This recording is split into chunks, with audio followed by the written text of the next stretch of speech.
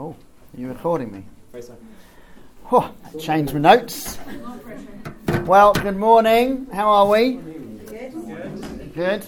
Can I move around, Phil? Can I just wander a little bit?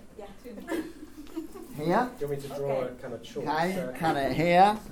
Yeah, but not here. Less so. Okay, so what I'd love you to do first, if you've got a Bible with you, either a physical Bible, although probably on your phone or tablet or whatever, I'd love you to find Luke chapter 7. So we're going to be looking at Luke chapter 7. There are 50 verses there. We're going to spend about 5 minutes on each verse, so we'll finish about 4 o'clock, which I can see you're all very, very happy about. But before we get into God's Word, a little bit, it is great to be here. Gwen and I arrived on the Eurostar on Thursday evening. It feels like since then all we've done is ride a bike. When Phil and Sarah said, "Do you ride bikes?" we said yes. We didn't realise they meant all the time. So we have cycled a few kilometres over the last 2 days. We've had a lovely time getting to know this city. We popped up to Delft. We had a lovely time yesterday morning just chatting to some of you about marriage, about our marriage. You learnt that I'm a funny guy. One of the things that Gwen said about me yesterday. So we've loved being here. A little bit of our history. I grew up in Bedford. We met in Bedford and we worked from the church there. Then in 2002 we moved to a town in Sussex called East Grinstead that none of you will have heard of. You've heard of East Grinstead. You're the one. So it's near Gatwick. More people have heard of Bedford because of John Bunyan and things like that. But we moved to East Grinstead in 2002 and led a church there for 17 years. Started we were there in a school hall to start with. And then God blessed us and enabled us to buy a building, and it was all very exciting. And then in 2018, at the beginning of 2018, God spoke to us very clearly about moving on and laying down the church and handing the church over to a younger leadership team, which was exciting, a bit nervy. We weren't sure. God said very clearly, lay this down. And I said, that's fine. What am I going to pick up? And God said, I'm not going to tell you. Which was mean of him, I thought.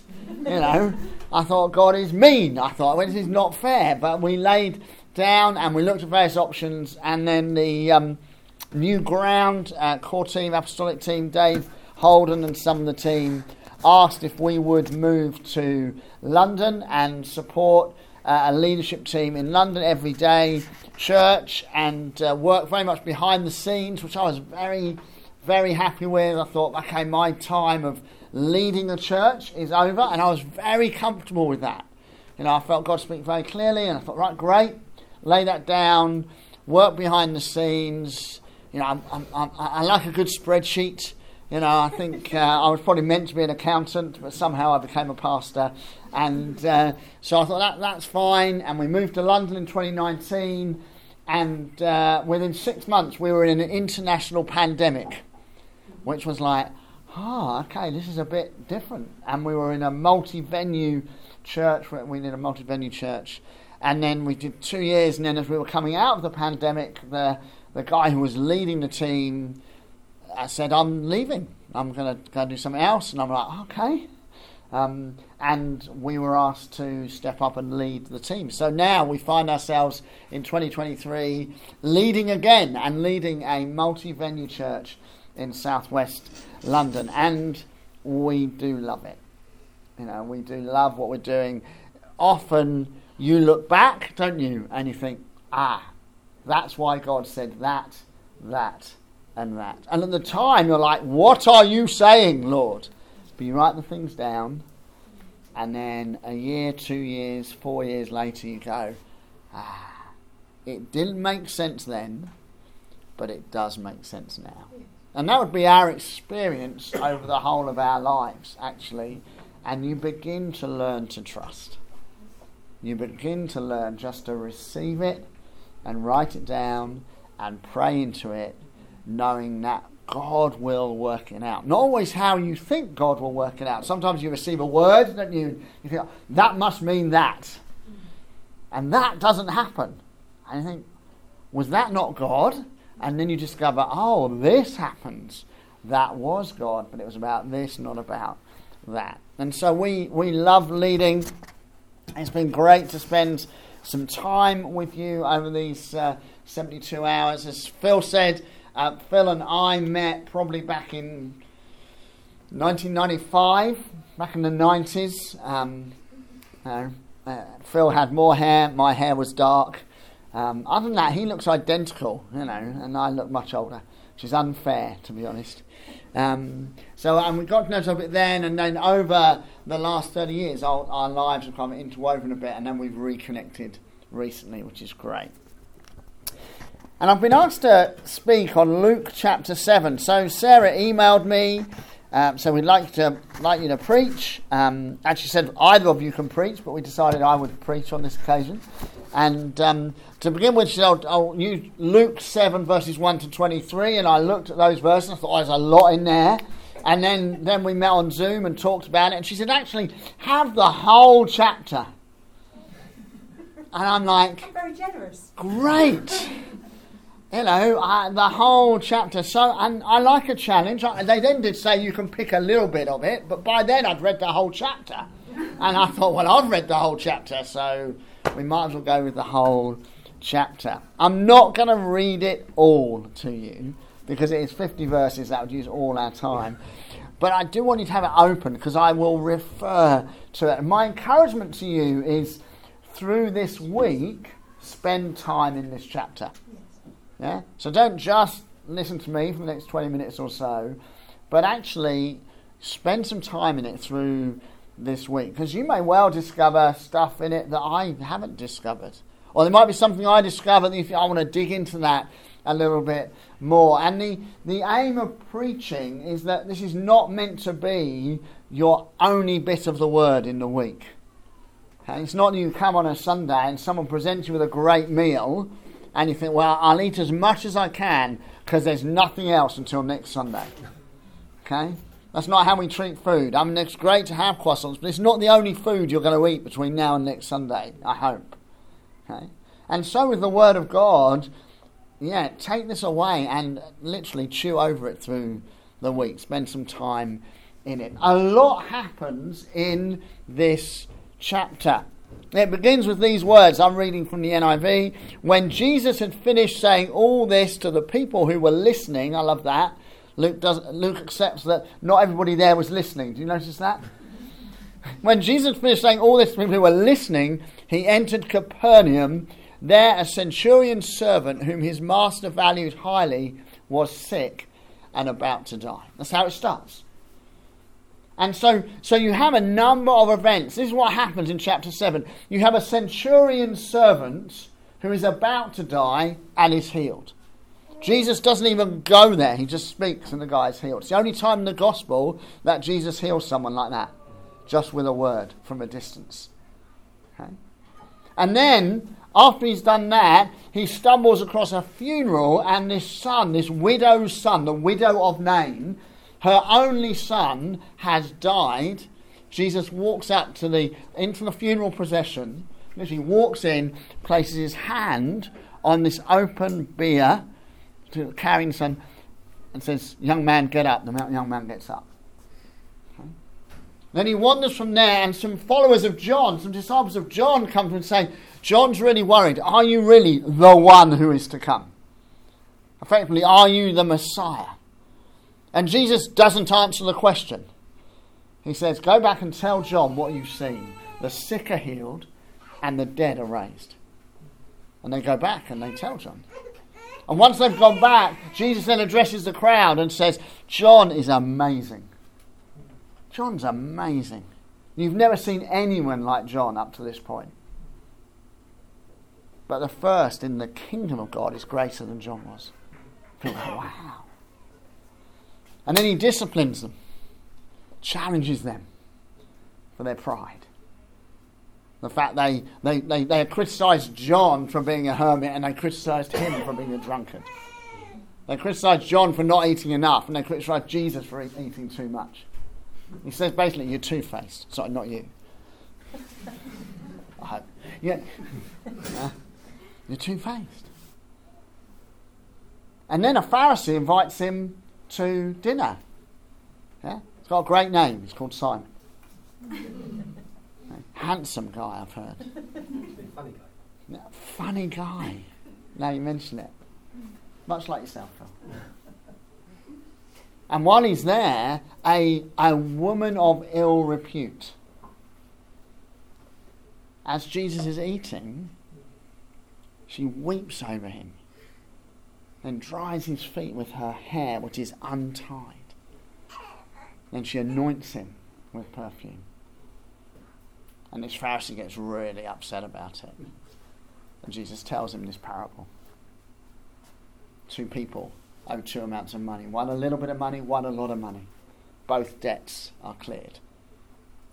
Who loves the person the most? Simon goes, oh, the person who's been forgiven more. Jesus says, that's right. That's right, Simon. I came into your house, you didn't wash my feet. You didn't care for me. You didn't anoint me. But this woman hasn't stopped kissing me, hasn't stopped anointing me, hasn't stopped worshipping me, because she knows she has been loved much. She has been forgiven much. There's a lot in there, isn't there? There's a lot in there. And it was my privilege, it is such a privilege to be a preacher, because I don't have any choice but to read the Bible. Okay? Life is busy, isn't it? Life is busy and hectic. And if we're not careful, we can easily go a day or 2 days or 3 days or maybe even a week or maybe even 2 weeks and think, gosh, when did I last open the Word? And the privilege of being a preacher is that week in, week out, we have to open the Word. And it was my privilege on Monday to sit down for most of the day and just to open this chapter up and read it and get into it and read what some other people have written about it and pray about it. And I just want to share with you what I felt God speaking to me. First thing was this. Chapter 7 follows chapter 6. Now just let that incredible truth wash over you. I went to university for 4 years to learn this stuff. Chapter 7 follows chapter 6. We know from Luke's writing, both at the start of Luke's Gospel and his second part of his Gospel, the book of Acts, that Luke's writing is very deliberate. This is not just a kind of copy out of Luke's diary. Oh, it was Tuesday today and Jesus did this. No, Jesus set about deliberately writing down things that Jesus had said and things that Jesus had done. He's writing to real people. He's writing to a community of believers, and he constructs his Gospel in a deliberate manner. And at the start of chapter 7, we read this. When Jesus has finished saying all this. That's very deliberate. So Jesus is telling us that what you're about to see Jesus do is following on from what you've heard Jesus say. Well, what did Jesus say? Well, if you go back into chapter 6, you get Luke's version of the Sermon on the Mount, what's called the Sermon on the Plain. Blessed are the peacemakers. Do not judge. The wise man builds his house on the rock. Yeah? Woe to you who are rich today. You've received your reward. Luke is at the start of chapter 7 pointing us back to what Jesus has said. He is connecting us with what Jesus said about the kingdom of God. It's almost as if Luke is doing this. Jesus is going, you've heard me say this. You've heard me say, blessed are the poor. Now, look, this is how they get blessed. You've heard me say, do not judge. Now look what happens when you judge. It's almost like Jesus is fulfilling his own teaching. So Jesus says, it's no good if you hear what I say and don't do it. In fact, Jesus says the person who hears the word of God and doesn't do it is foolish, is a fool. Okay? And remember, if you're talking in the Hebrew and you've got the Hebrew scriptures behind you and someone calls you a fool, you instantly think this: the fool says in his mind there is no God. So actually to hear the word of God and not do it is effectively to say, I don't believe in God. I don't think there is a God. Actually, no, you need to hear the word of God and you need to do the word of God. And so Jesus is almost applying his own teaching. That's the first thing I noticed. What's the next thing I noticed? That the kingdom of God is about power. So back in Luke 4, I think you're working through Luke. So back in Luke 4, Jesus stands up in the synagogue and reads from Isaiah 61. The Spirit of the Sovereign Lord is upon me to preach good news to the poor. Yeah? To proclaim freedom to the captive. It's the kingdom manifesto of Jesus. And this passage reminds us that the kingdom of God comes with power. Healing power. There are 3 miracles in this passage. And each one is more impressive than the one before. So the first healing miracle is this: that a servant's close to death. He hasn't died, but he's close to death. Jesus heals him. It's not even there. He might be there in his omnipresence, but he's not there in his manifest presence. He's still a distance away. Okay. Healing number 2, well, we go from somebody who was close to death to somebody who has died. Verses 11 to 17. Jesus raises the dead with a touch and a word. Get up, young man. It says the young man got up and started to speak. I love that. I was like, literally, it's like, here he is. He was obviously an external processor. For those of you who were there yesterday. And it leads to think there's only 2 miracles. There's a third miracle. Salvation. Salvation. If you are a believer here this morning, you've experienced a miracle. You were dead in your sin and you've been made alive in Christ. And it's almost as if Luke is doing this. He's saying, yeah, we're very impressed by healing miracles, and hear me, I want to see more healing miracles. I want to see more healing miracles in my life. I really do. But the greatest miracle is salvation. The greatest miracle is not actually that Jesus lays his hand on a dead boy and sees him come alive. The greatest miracle is that this woman who thinks she's utterly lost has discovered she can have a relationship with the living God. Has discovered that though everybody else is judging her for her sin, God releases her from her sin. That Jesus calls her out of her sin into her inheritance in God. That where she has been described as a woman of ill repute, she doesn't even get a name, Jesus calls her a daughter of the living God. That's the greatest miracle there is. And when we're building church, we must keep reminding ourselves that the kingdom of God comes in power, and sometimes that power is healing, and we long for that. But actually, physical healing is meant to point to the greater miracle, which is salvation. So I noticed the miracles. Thirdly, I noticed that there are certain attitudes that release the kingdom of God. And there are certain attitudes that limit the kingdom of God. So we see compassion. This centurion, who's a man of authority, in the NIV translation it calls him a servant. They would have been a slave. Almost certainly bought, possessed, owned by this man.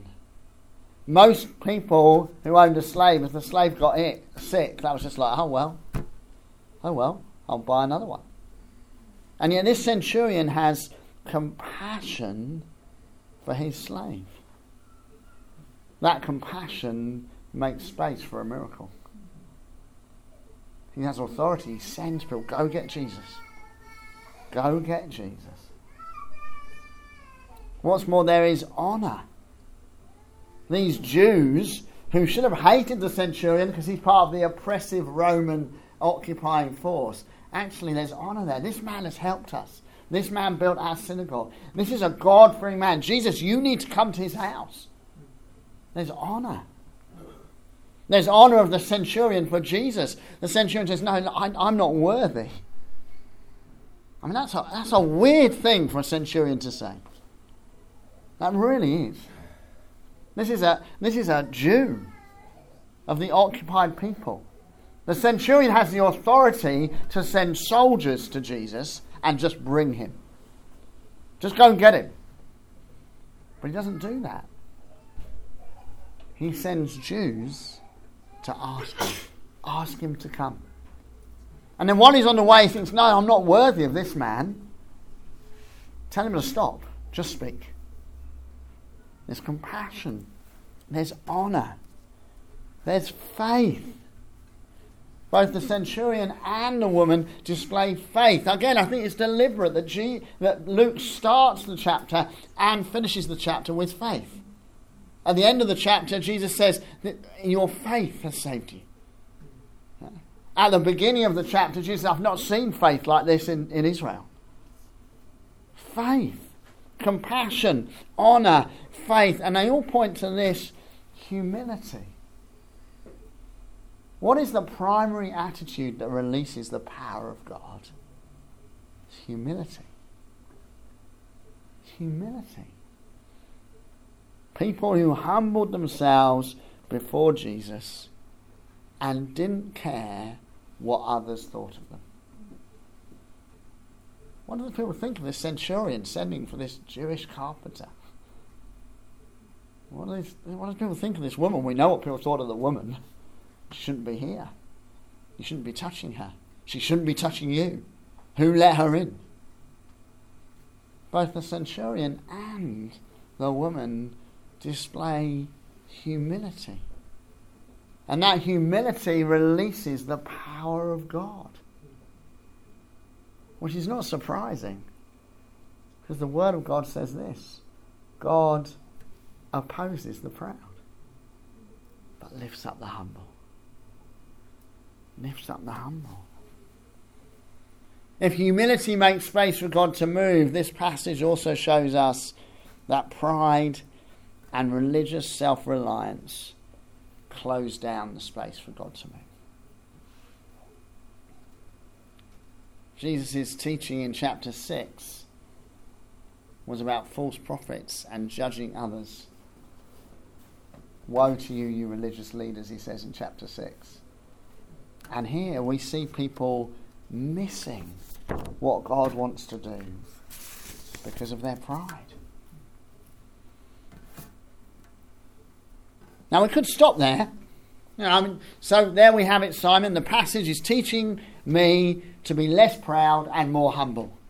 That's good. Yeah, I've come to church. I was feeling okay. Now I've been told I'm a bit proud. That's why God's not doing stuff in your life. Now I go home feeling a bit guilty. And we could leave it there if you would like to. Phil, do you want to lead a response off of that? I say, well, God, what are you saying? Because this is true. If I just speak personally, I can be proud. I can block God because I want to sort it out myself. If someone, as a leader, if someone comes to me with a problem, I like solving that problem. I like drawing on my experience or what I've read or my wisdom to help them. And if I'm not careful, I can miss what God wants to do. Now, there's nothing wrong with wanting to help. There's nothing wrong with experience. There's nothing wrong with human wisdom. There's nothing wrong with good teaching and all the rest of it. But this passage should challenge me. It should challenge those bits of me that are proud. It should challenge those bits of my walk with Jesus that I want to do on my own and not include the work of the Holy Spirit. But this passage also reveals God's heart. See, Luke's primary aim in his gospel is this: to introduce people to Jesus.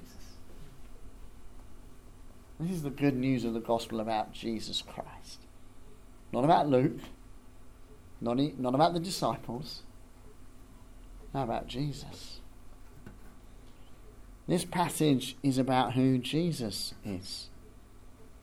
It's about Jesus' attitude. It's about Jesus' character as he reveals the character of God. So let's look again at what Jesus does. Well, Jesus welcomes the faith of an enemy of Israel. Doesn't judge his enemy. The centurion is Jesus' enemy. Jesus is a Jew. The centurion is part of the occupying force. The Romans were brutal. And yet Jesus welcomes the centurion's faith. Jesus honours the centurion's faith. Jesus commends this Roman centurion over everybody else. I have never seen such faith. Jesus has compassion for the widow. You read those 6 verses, 11 to 17, says this. Jesus felt compassion.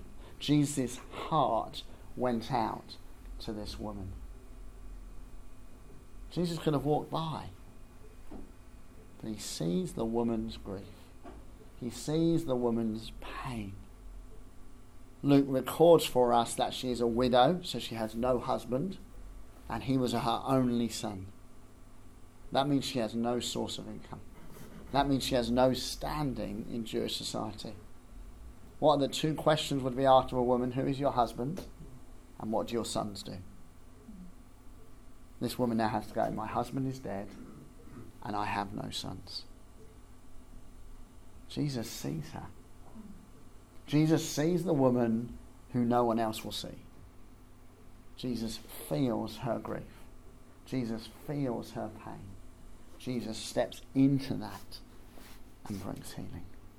He's not just restoring life to the boy, he's restoring life to the woman because of his compassion. Jesus deals gently with doubt. We could have spent the whole time looking at John's question, are you the one? Are you the one? This man of faith, John the Baptist, what a man of faith. A man who's had this huge ministry. It says the whole of Judea went out to him to be baptized. But now he's in prison. He knows he's going to die. He's not in prison thinking maybe I'll get out. No, he is facing death. And he's wondering this, as many do towards the ends of their life, has my life mattered? Did I get it right? Is Jesus who I thought he was going to be? Because some of the stuff Jesus has done is not what John expected. John said there's one coming after me and he's going to free us from oppression. And here's Jesus commending a centurion. Doesn't quite compute. And Jesus could have said, oh, John, where's your faith? Oh, you had a ministry, John, but where's your faith? No, he doesn't do that. He does 2 things. He says, just go and tell John this. The blind see, the deaf hear, the sick are healed, the poor are blessed, the dead are raised. No, when they go back to John, and John says, what did they say? And they say, well, it's a bit enigmatic. They said this and this. He'll go. Because John knows his Old Testament. John knows Isaiah and Jeremiah and Ezekiel and Hosea. John knows it. Jesus doesn't challenge John's doubt. He receives it. Speaks truth into it. And then, even though John's not there, and even though his disciples are not there, what does Jesus do? He honours John. He speaks to the crowd. Having spoken to John through his disciples, now he steps back and talks to them. Hey, you lot, before you start judging John and his lack of faith, you need to know this. There's no one greater. No one greater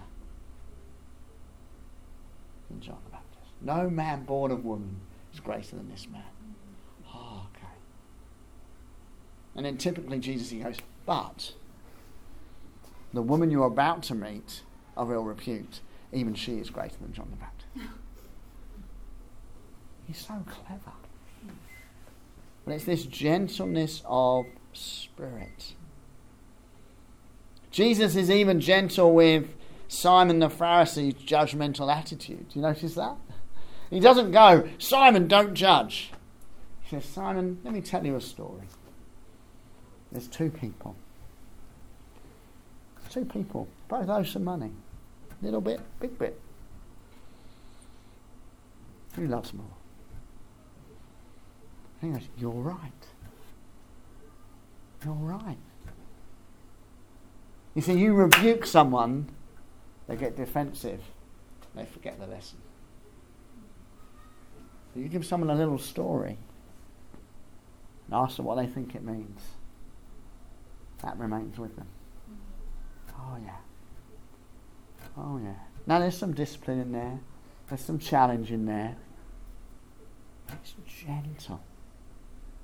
It's winning. It's winsome. It draws them in. Jesus honours this woman. A woman who no one should be honouring according to tradition. A woman who people cross the road to see in the day and visit in the night. A woman who has to live with hypocrisy of patriarchy. Jesus lifts her up. Jesus receives her worship. Jesus commends her. This woman appears in every one of the Gospels. There's not many people who appear in all the Gospels. This woman does. In the other Gospels, Jesus actually says, wherever the Gospel is preached, you'll hear about this woman. This woman who no one should be talking about. This is the beauty of this passage. It's who Jesus is. Yeah, it's a challenge about who I am. Simon, thanks for that, Lord. You can put my name in there. Don't be proud. You want to see me work? Well, give me space. Get your ego out of the way. Give me room. Bring me into the situation. Stop saying, oh, I have the answer, and start saying, let's go and see Jesus, see if he has the answer. There's that, but there's also this. This is how Jesus deals with these people. Why does it matter? Because this is how Jesus deals with us, friends. Jesus loves the faith in this room. Jesus commends the faith in this room. Jesus loved the steps of faith, big and small, that have got you to this room. Jesus meets you in your grief. Some of you have had to grieve to get here. You've had to let things that you cherished die. You've had to let go of stuff.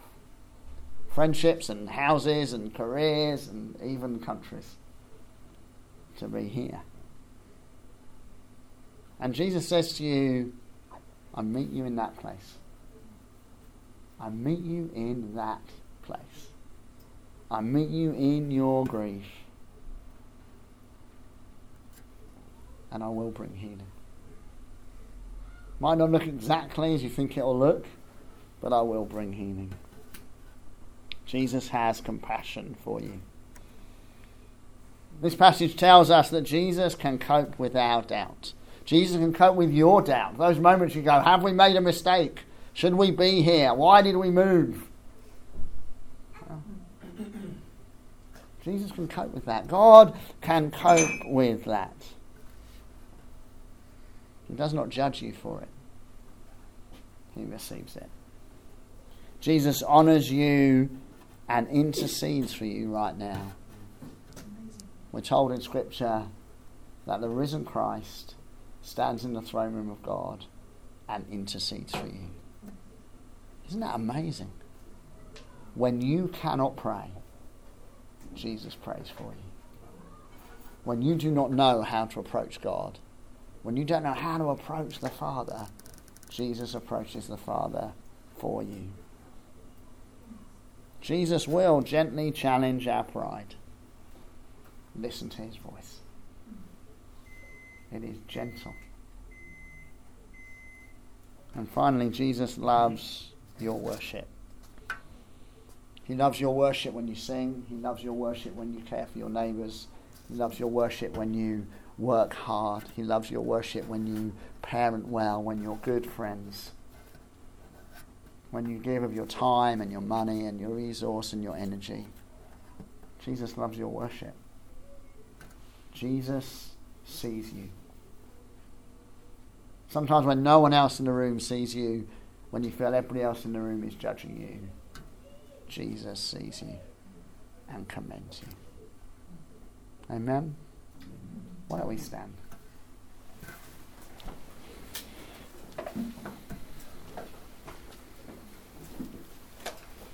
I'm going to pray, and then Phil's going to lead us in some sung worship. So why don't you, if you can, why don't you lift your hands where you are?